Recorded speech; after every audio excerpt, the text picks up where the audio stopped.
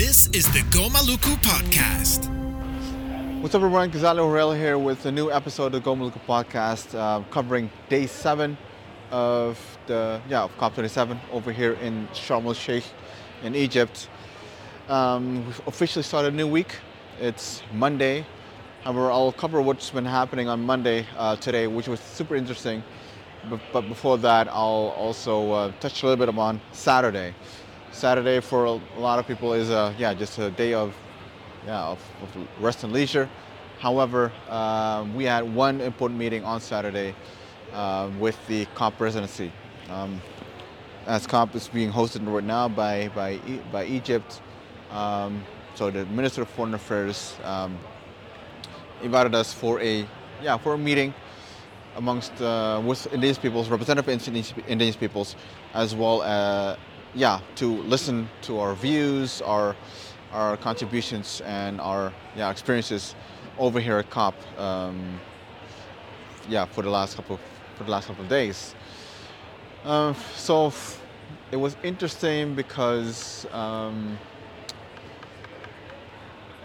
if you think about it, you need. Before, what we used to do as a caucus, we do one per region. So you nominate one representative per region, and you give a little bit of a overview of your own grievances or situations or challenges or experiences from regions. But then you get the idea that, or then you get the almost like a compilation, because it's always the same. It's most regions have their same issues. It's similar. There's a little bit of nuance between the regions, but overall it's pretty much similar. And I think that is not a very good use of our time when we are in bilaterals or have meetings that we can use to get a point come across into the negotiations. So, for example, there's one idea is to start with negotiation streams. So you have indigenous peoples that are actually taking care of the negotiations, team leaders in negotiations. So let them bring forward the views and the positions of indigenous peoples first before you go into the into the regional issues or regional challenges. And it's also a lot better in terms of efficiency, because you do see most of the time that when you have a bilateral, you want to keep it short and sweet.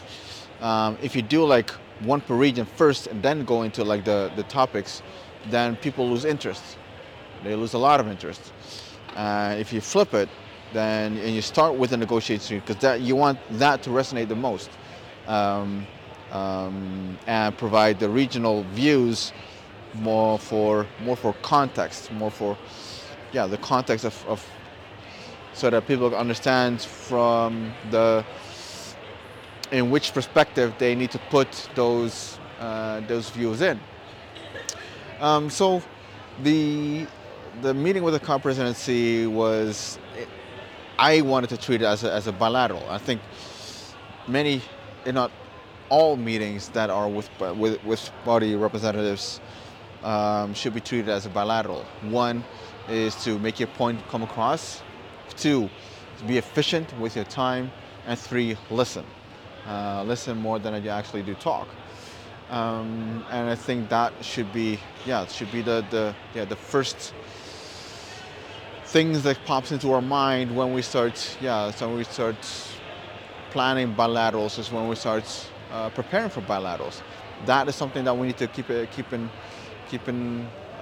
working on, because going into all these bilateral meetings or press conference, one per region, I don't think that is actually helping advance our goal in terms of in the negotiations over here at COP or in Egypt. But it could also the same thing in Bonn, the one per region thing is something that I do not think that it would help us in terms of making other people understand like where we as Indigenous peoples come from and what we want to see come out of these negotiations.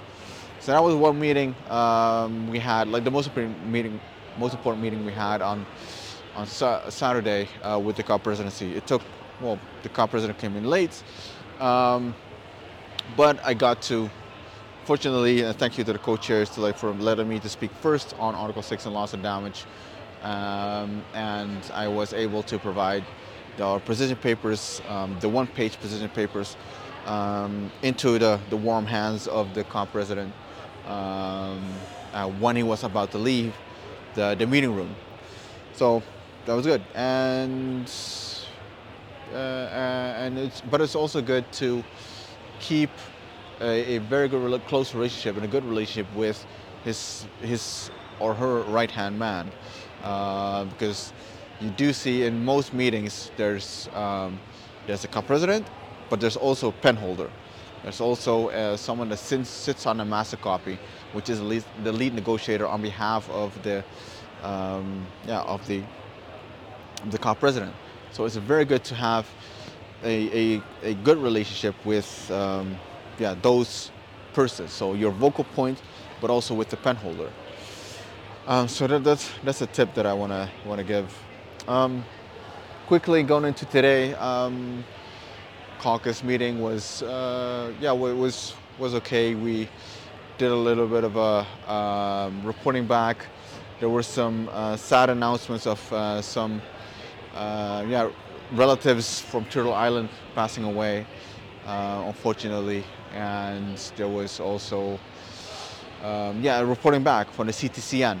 Our brother Handin Mohammed, current president of IPAC, was reporting back on his work on CTCN. And then you go into the debrief of Article 6 of loss and damage, where we are at in the negotiations. And it is very important for people to know that the second week is more intense. If they thought like the first week was intense, then the second week is really going to knock their socks off. Second week started. The first meeting was indeed on 6.4, and because it's the first meeting of the CMA, the same people are on the table. So you don't have different people. However, the status is different. So before it was under SUBSTA, a subsidiary body of COP. Now you're actually dealing with it's supervisor body, the CMA. So you have so the first meeting was an informal consultation of the first of the CMA in relation to Article 6.4, and what we heard today was interesting, because then you start to see the fruits of your labor in terms of like sending out emails, doing lobbying, doing advocacy based on your position paper. Because there was quite a number of states that took the floor in favor of human rights and in favor of and rights of indigenous peoples, integrity, observer participation, and those are all super important issues, and that is very important that states hear from other states that human rights and rights of indigenous peoples is a priority for some of them. So if you look across the board, like if you put it all into, of course it's good to hear like as much as possible like rights of indigenous peoples and human rights. However, if you think about it, you need to be aware like which country is saying what. And if you see then that there's only one or two regions actually taking the floor on an issue, so for example human rights and rights of indigenous peoples, that is not enough, because what you want to create is have like the global spread, and that we've talked about this before, is that you have countries from as many regions as possible that to cover or support rights of indigenous peoples and human rights. So we're still lacking in that. We still need to make some progress in that. We need to start picking up the pace, actually. This is not something that, all right, they said something, it is cool, and we'll just leave it at that. No, it's actually like, it's different. You actually have to continue doing the work and actually expanding, like making sure that there's many more states that are actually supportive of our positions. Quite a number of states took the floor, so what we'll do is we'll keep building on them. And what I mean with that is we keep informing them, making them stronger. And what we're also going to do is to approach states from the global south, for example, and see what their views are and have exchange of views. There's an increasing amount of parties that not increasing amount, starting to become set their agendas. So you can also see a number of bilateral meetings being requested. Just now, saw some emails received for a suggestion for a time. Sometimes are a little bit more comfortable than others. What I mean is, like, it's super early, but hey, it's for a good cause. You're here for 2 weeks to do the work, to do what you need to be doing.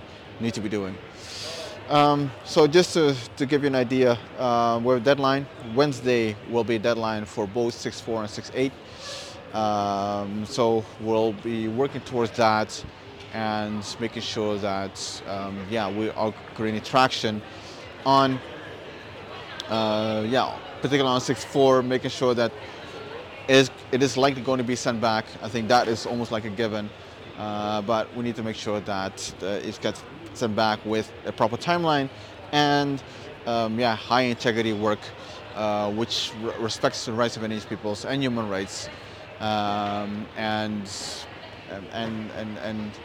includes robust processes for observer participation in the work. That could be submissions and other things as well. Some bilateral meetings happen today as well. We will keep pushing for having these meetings and exchange of views, and hopefully we'll be able to report something constructive and something that we'll be looking forward to the next couple of days. Right now, loss and damage is also still ongoing. From an indigenous people point of view, still we have the cover decision text that we want to push. The other thing that we want to see is the ability or the participation of indigenous peoples in the Santiago network, particularly its advisory board. So we're trying to build elements into the text to cover that. Conversation about the grievance mechanism still ongoing as well, but nothing robust. So there's just like ideas that are being floating around. So we'll probably see some I wouldn't call it prototypes, like ideas. Some ideas that could be shared over here, principles that could be shared on those kind of things. What was interesting today was the support in terms of 6.4, indigenous peoples, human rights, hands down to Mexico. Mexico, and its final input to the conversation on 6.4 read verbatim our position paper on the floor. And that, even though, for example, the United States only mentioned human rights, not even rights of indigenous peoples.